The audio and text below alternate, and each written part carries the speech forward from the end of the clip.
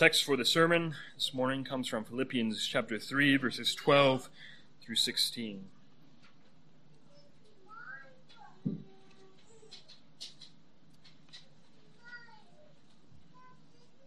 Philippians 3, verses 12 through 16. This is the word of our living God.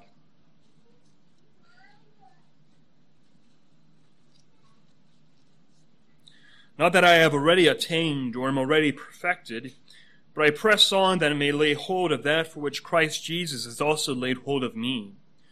Brethren, I do not count myself to have apprehended, but one thing I do, forgetting those things which are behind, and reaching forward to those things which are ahead, I press toward the goal for the prize of the upward call of God in Christ Jesus.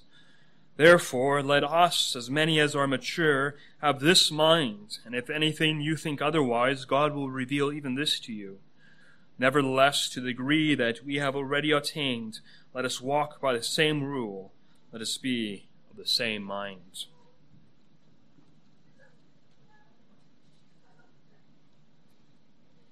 John G. Paton was a Reformed Presbyterian minister who was sent out in 1858 to be a missionary on the Pacific islands of the New Hebrides. Back in the 1800s, these islands were filled with cannibals, but Paton had an earnest zeal to preach the gospel of the Lord Jesus Christ. And so he preached the crucified and risen Christ to them through many trials and hardships. After 4 decades of ministering to these people, 24 missionaries had joined him, and thousands had been converted to Christ. Paton was used mightily by God to advance his kingdom on these once barbaric islands. Yet at the end of Paton's autobiography, he would say these striking words: "Oh, that I had my life to begin again. I would consecrate it anew to Jesus and seek in the conversion of the remaining cannibals of the New Hebrides. But since that may not be, may help me to use every moment and every power still left to carry forward to the uttermost that beloved work. Doubtless, these poor, degraded savages are a part of the Redeemer's inheritance, given to him in the Father's eternal covenant, and thousands of them are destined through us to sing his praise in the glory and joy of the heavenly world." Even in the final years in Paton's life, after decades of faithful service to God and hardships we could hardly even imagine, Paton was still earnest to do the work of the Lord. He was not content to sit back and say that he had arrived at some degree of Christian labor, but he pressed on. He continued to press towards the goal of the prize of the upward call of God in Christ Jesus. And this should be an encouragement to us to keep on persevering in our service of Christ. We, like Paton, like the Apostle Paul, ought to press on. Now is not the time for us to sit back, but now is the time to set to the work God has called us to. Now is the time to grow in holiness and conformity to the image of Christ. And so this morning, I want you to consider our text from Philippians 3, verse 12 through 16, hearing that call to run the race of faith, knowing that you have not yet arrived at perfection, and knowing the prize that awaits you. Now, to understand why you must press on, you must know that you have not arrived at perfection yet. You must know that you haven't arrived at perfection yet. This likely seems like an obvious point. I don't think any of us would say that we are perfect. None of us would say that we have arrived. Yet, at times, we can act like this is the case. We can fall into slumps and be content with where we are currently in our spiritual walk.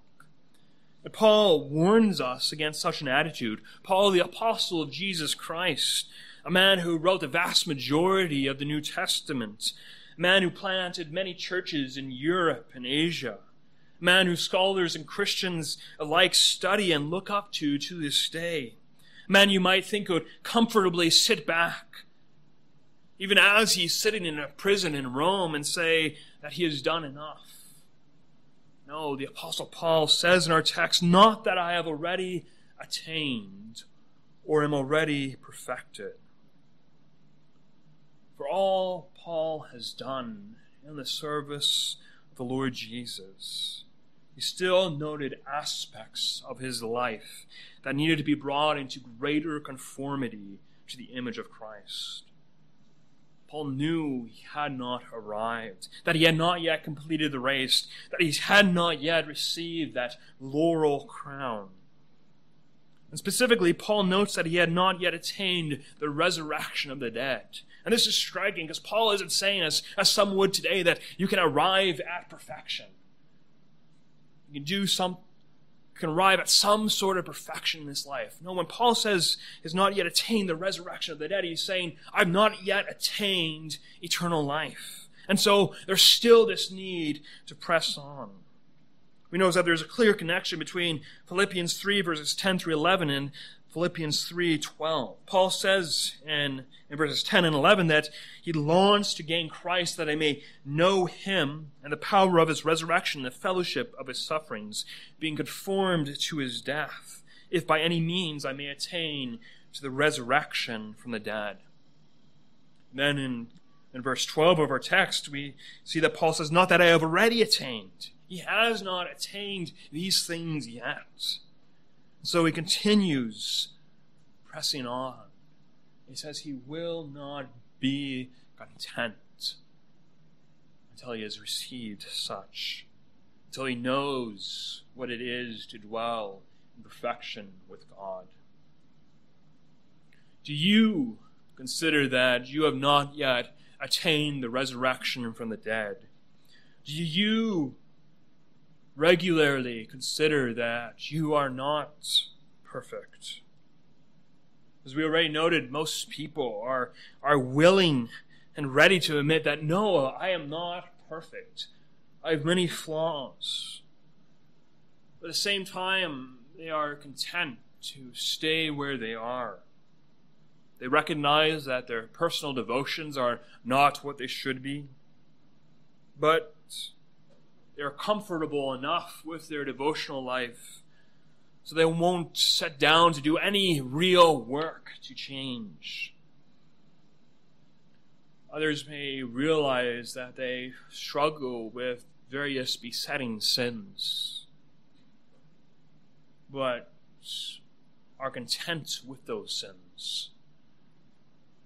They don't want to do necessarily the hard work of putting off and putting on. And so there are many men today who would spend more time getting the perfect score on a video game than working on their own holiness. And there are many women who would spend more time working on their makeup than striving for holiness. We are too content with our sinfulness. We know that we have not yet arrived, but we do not take that knowledge into action. Let us not be like those who have run a marathon and come within 10 feet of the finish line and start getting all happy and rejoicing. They stop running even, thinking that, yes, they've won the race. But then someone runs right past them and crosses the finish line. And they're the ones that get first place. The person who is standing right before the finish line is rejoicing and all happy, but he didn't win because he rejoiced too soon. He got content too soon. This not be true of your walk with God. Do not sit back until you know eternal life. Do not be content with where you are. Let Philippians 3 ring in your ears. Know that you have not arrived yet. Let that be the impetus for you pursuing holiness with a greater zeal. Know that there is much yet to accomplish for the sake of Christ. Do not just callously acknowledge your lukewarmness in the faith, but let that be the cattle prod that urges you on. So you must know that you have not yet arrived, but you must also know the glories that await you as a believer in heaven. These glories are what drove Paul in Philippians 1 to say that for him death would be gain, because he would gain more of Christ. Death would grant Paul more of Christ. Now we can't comprehend the torments of hell. No, there will be weeping and gnashing of teeth, men cast out into utter darkness, being consumed by the holy wrath of God, utterly forsaken by God, knowing only the condemnation of God, knowing only his wrath and anger. We can't fully comprehend what that would be like, but we can know it would be horrifying. The horrors of hell are utterly terrifying. Since they are utterly terrifying, in contrast, the glories of heaven are utterly amazing. Christ has not purchased a small inheritance for his bride. Christ has won a wondrous heaven for his church. His precious jewel will be set in an infinitely glorious crown. And the climax of the glory of heaven will be Christ himself. A bride on her wedding day is solely focused on her soon-to-be husband. She's solely focused on her bridegroom. And so the church will be solely focused on her loving bridegroom. It will be focused on the Lamb of God who has taken away her sins, who has made her pure and undefiled. And Paul was able to press on with zeal because he knew this. He knew that Christ had laid hold of him. He knew the love that Christ had for him. And this knowledge was a profound encouragement for Paul. He was able to endure all things because he knew what awaited him. And you too, you have the first fruits of this eternal life. Christ has laid hold of you. Christ has worked in you a living and a vibrant faith. He has purchased you with his precious blood. He's even now preparing a place for you in heaven. And so to effectively run the race, we must know the prize that awaits us at the end of it. An Olympic runner doesn't spend his life preparing for that one race. He doesn't have a strict diet. He doesn't continually exert himself without a knowledge of the prize he's going to get at the end of that. No, the prize is always before. It is always in his mind. He is constantly thinking of it. As we run the race of faith, we must know the prize of everlasting life. So be sure you know the sweetness of dwelling with Christ in perfection for eternity. Be sure you know the blessed comfort that the resurrection life is. Psalm 16 says, "At his right hand are pleasures forevermore." Know this and let it drive you to press on. Must press on.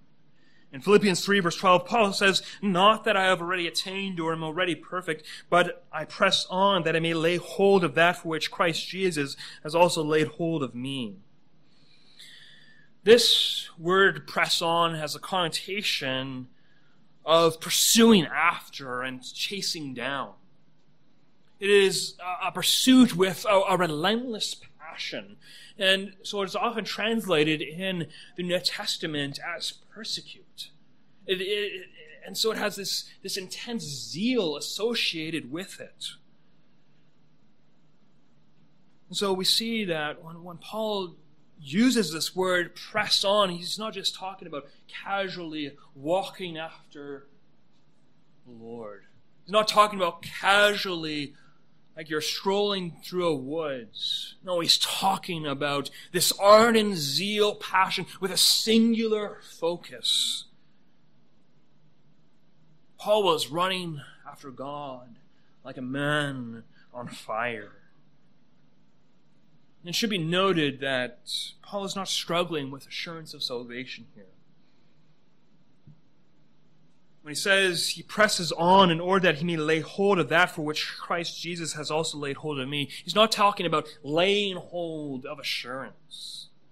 Paul's not searching for assurance. It is clear from the context that he does not have a doubt about his standing with God. He knows with certainty that he's going to be with Christ when he dies.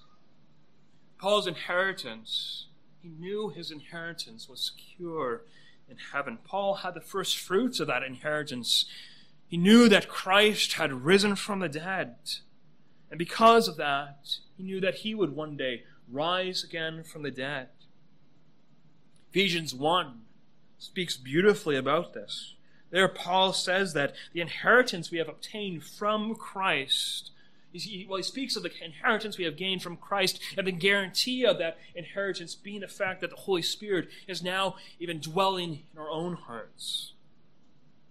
Paul knew that because the Holy Spirit had dwelled in him, that Christ was ascended in heaven, and that Christ would one day raise his own body from the grave. Paul's inheritance was secure, but it was still a hope. He had the guarantee of that inheritance, but didn't have the actual property yet. Thus Paul presses on, not in pursuit of assurance, but in pursuit of holiness. And to be abundantly clear, Paul is not speaking of justification here in this text either. Paul's not saying, I have to work at my justification. I need to contribute something to my legal standing with God, and because Christ's work has come up short. Paul's not saying that. Rather, Paul is speaking of his sanctification. That is, Paul is laboring to grow closer to Jesus Christ. He is striving to become conformed to the whole man after the image of God as he is pressing on.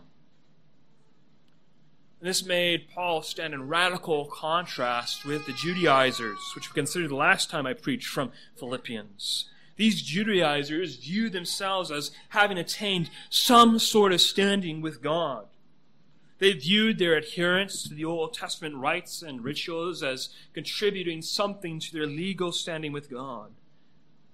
They were not wanting to find themselves in the righteousness which is from God by faith, but were wanting the righteousness which comes from their own observance of the law.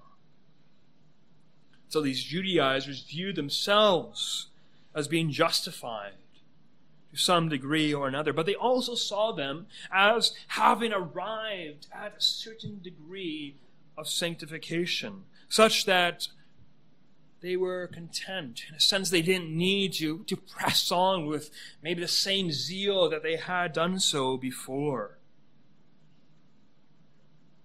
Paul rebukes that type of contentedness by setting forth himself as an example of one who is ever striving to grow in holiness. Paul, with a profound humility, says he has not yet attained or been perfected. And so he presses on. He's not content. He ardently pursues Christ. As often the godliest saints are the ones who have the greatest degree of humility.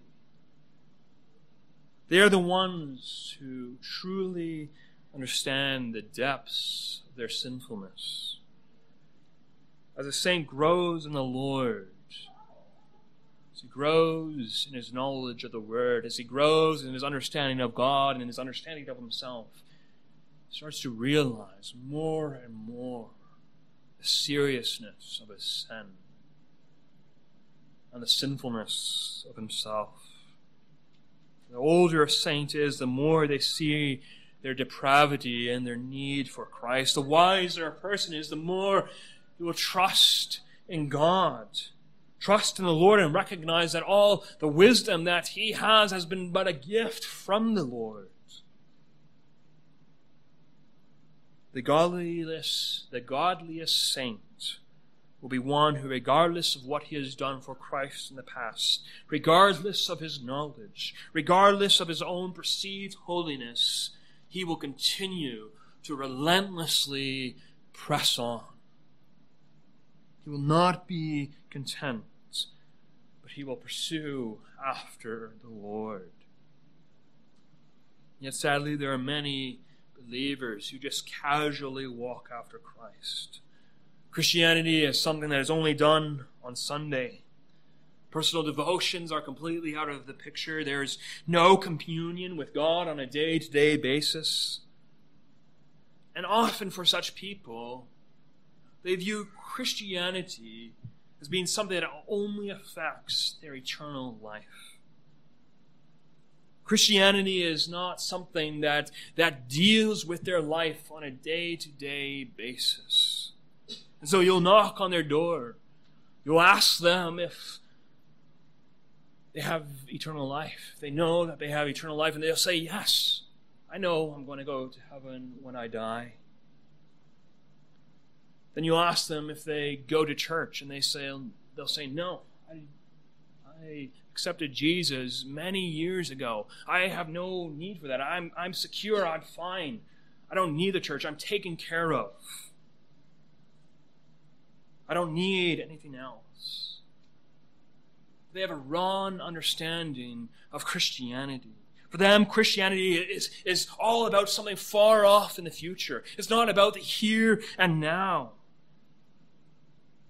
Paul blows those erroneous notions out of the water with these calls for us to press on. Yes, our hope is eternal life.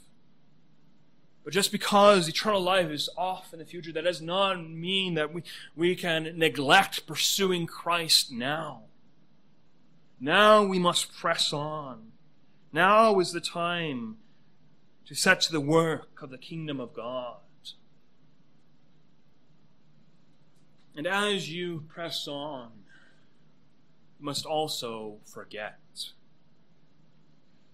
Paul says in verse 13 of our text, "Brethren, I do not count myself to have apprehended, but one thing I do, forgetting those things which are behind, and reaching forward to those things which are ahead." What are these things that Paul says he forgets? If you look at the context, Paul is very likely referring to his Jewish heritage, the privileges he had from being a descendant of Abraham. Remember, Paul just warned us of these Judaizers who in a very real sense believed that they had arrived. They had gotten to some degree of perfection. They believed they were the true Christians because they were circumcised.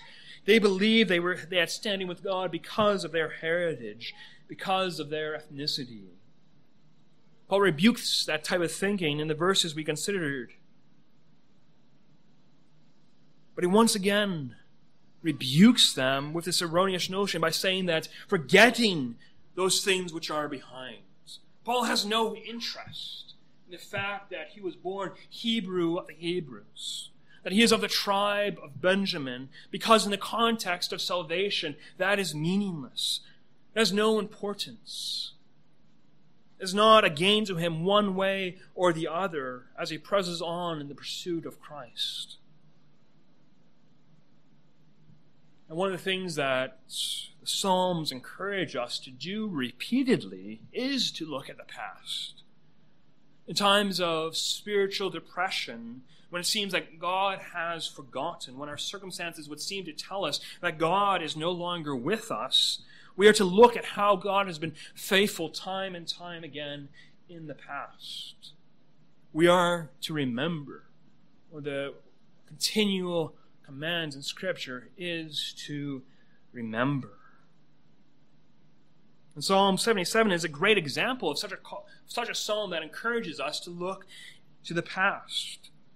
Asaph finds comfort in the midst of spiritual despair by remembering God leading his flock by the hand of Moses and Aaron. Similarly, the prophet Malachi, as Israel is returned from Babylon, Israel's struggling with, does God really love us? Our circumstances would seem to tell us God hasn't loved us. And how does Malachi address that? He addresses it by pointing Israel to the past. He points them to the promises God made to Jacob. Jacob I have loved, but Esau I have hated. Remembering our past, seeing how God has been faithful time and time again, can be a source of great encouragement. And this is why reading Christian biography can be so beneficial for us when we are in a spiritual slumber. We need to be awoken by reading of the faith of others and how the Lord sustained others in trials and adversities. So, the question that comes before us, is Paul contradicting other parts of Scripture when he tells us to forget those things which are behind? I do not believe so, and we can reconcile these two ideas by drawing in Hebrews 12, verses 1 through 2, into our consideration of this question. Paul says in Hebrews 12, verses 1 through 2, "Let us lay aside every weight and the sin which so easily ensnares us, and let us run with endurance the race that is set before us." In Hebrews 12, Paul doesn't just say, lay aside sins. No, Paul says, lay aside every weight that hinders us in our walk, in our running of the race. And when we apply that to our text in Philippians 3, we are to forget those things which are a hindrance to our running the race.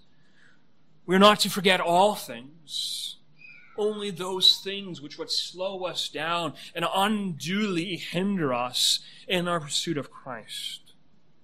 Running a race means that you cannot look behind you.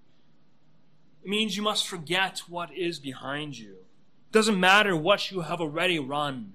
It matters what's coming up on the trail. It matters what you are about to run.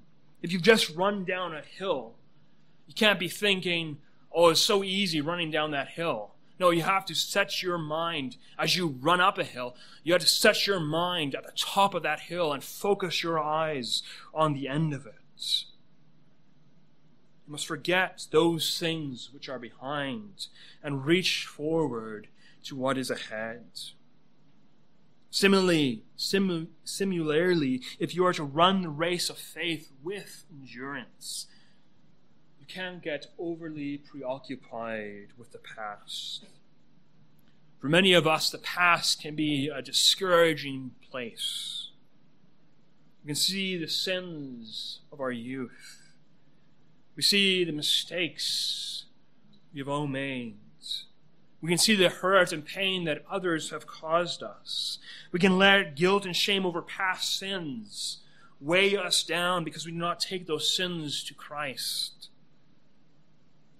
We can beat ourselves up over the mistakes of our past, even getting angry at God for allowing us to make those mistakes. We can also get bitter and anger over the pain and hurt that others have caused us, rather than letting God be the avenger of the just. And we can start to think that the past is fundamental in forming us, in shaping us. This is the argument of secular psychology. My father was a drunk, so that means I can be a drunk. That means I can't be destined to anything other than being a drunk. I can't help it. I'm a victim to my past. And so secular psychology says you are helpless to the past. Your present troubles are because of what somebody did to you. There's nothing you can really do about it. You are not responsible for how you act. You are not to blame or responsible for how you act now, but you can put all that blame on your past. But that denies the power of the gospel, denies the responsibility that we have as moral creatures. Yes, our past does, to some degree or another, shape who we are, but we are not enslaved to that. Paul in Ephesians 2 says that we were once dead in trespasses and sins. In our past, we were dead, but now we are alive because of the gospel. We can now put off sin. We can now grow. Yes, we must repent of our past. Yes, we must acknowledge our past, but that past does not determine our future. Sinful remembrances of the past destroy and hinder our growth and sanctification. It hinders our walk with the Lord. It does not help it. And this is what Paul is referring to when he speaks of forgetting the things which are behind. We must forget those things which slow us down. Whatever it might be, we must forget those things. We must reach forward to what is ahead, seeking to grasp it, seeking to take hold of it. If you are kayaking up a river, if you stop and look back at where you've been, you will be immediately brought back to where you were before. You will be slowed in your progress. And so it is with our spiritual life when we sinfully look back at the past or allow the past to hinder us from pressing on. Let us instead reach forward to those things which are ahead, knowing that glorious prize which awaits us. And so in conclusion, as Paul says in verse 15, let us, as many as are mature, have this mind. Let us know that we have not been perfected. Let us know that we have not arrived. Let us know the prize that awaits us. Let's press on. Let's be diligent in persevering in our devotions, in our communion with God. Let's be faithful in family worship. Let us forget our past and cling to what is ahead. Let us reach forward, knowing that there is an amazing prize that awaits us in heaven. Knowing that the loving kindness of the Lord is better than life. Let us press on. Let's pray. Lord, your loving kindness is better than life. At your right hand are pleasures forevermore. Lord, help us to press on with ardent zeal. Let us help us to pursue the Lord Jesus Christ. Keep us, Lord, from any hindrances which would slow us down in our pursuit of holiness.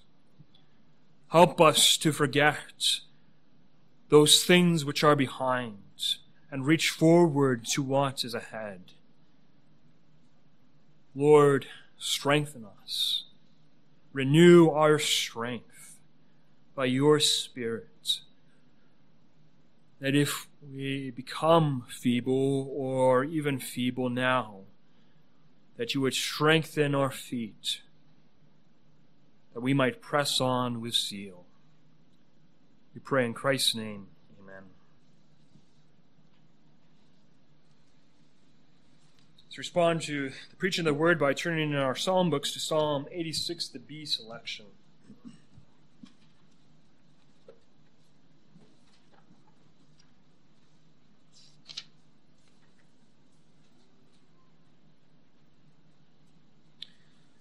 Notice in stanza 6, The psalmist says, "Your way teach me, Lord. I will walk in your truth. Unite my heart, your name to fear." That word unite really has the connotation of give me singleness of heart. Unite my heart. Give me singular focus.